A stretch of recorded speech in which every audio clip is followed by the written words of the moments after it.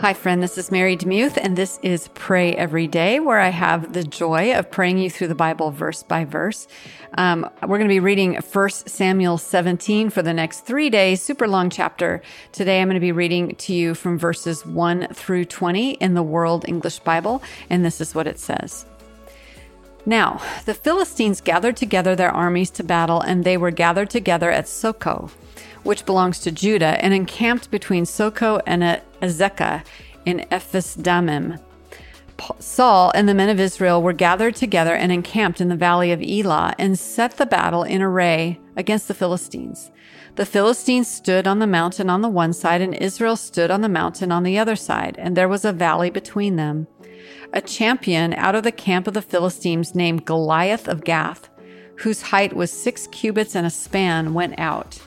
He had a helmet of bronze on his head, and he wore a coat of mail, and the weight of the coat was 5,000 shekels of bronze.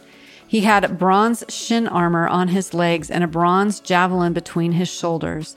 The staff of his spear was like a weaver's beam, and his spear's head weighed 600 shekels of iron. His shield bearer went before him.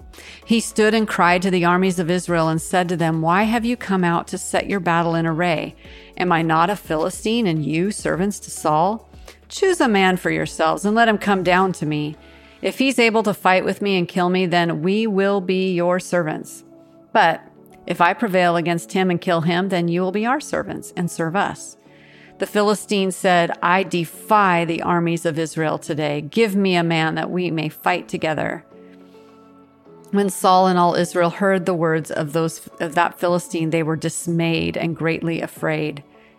Now, David was the son of that Ephrathite of Bethlehem, Judah, whose name was Jesse, and he had 8 sons. The man was an elderly old man in the days of Saul. The 3 oldest sons of Jesse had gone after Saul to the battle, and the names of his 3 sons who went into the battle were Eliab the firstborn, and next to him Abinadab, and the third Shammah.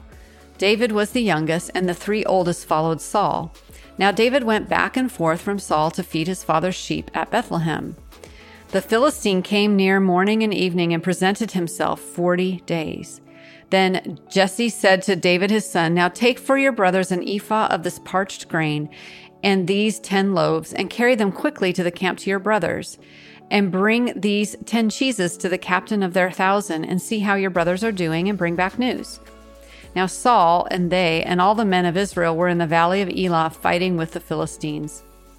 David rose up early in the morning and left the sheep with a keeper and took the provisions and went, as Jesse had commanded him. He came to the place of the wagons as the army which was going out to the fight, shouted for the battle. Mind if I pray for you?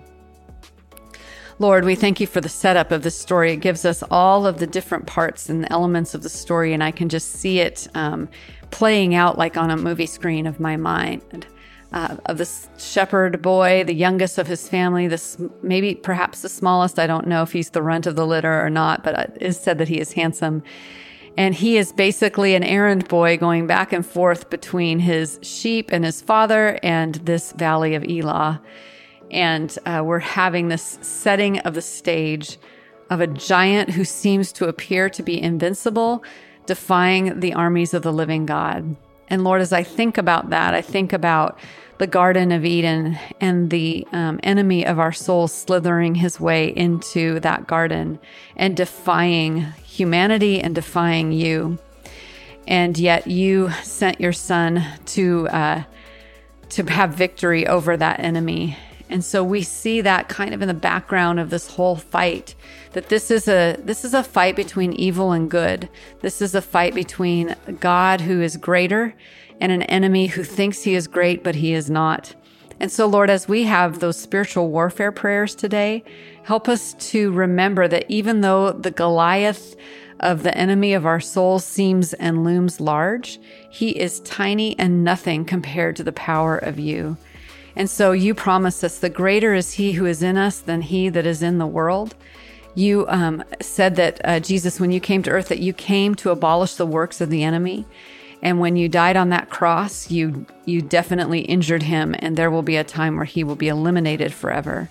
He is a wounded, defeated foe, but he does have some pretty strong words, just like Goliath does here today. Help us not to fall for those, but to believe in your bigness more than we believe in the yelling of our enemy. I thank you for that perspective today because I know how this story ends. I pray in Jesus' name. Amen.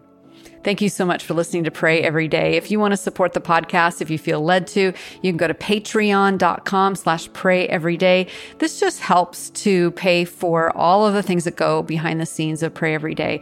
We're getting close to 4 million downloads now, which is all glory to God. But there are people behind the scenes working to make this happen, and this just helps to do that. So thank you for your support. I really appreciate you. Hope you have a great day.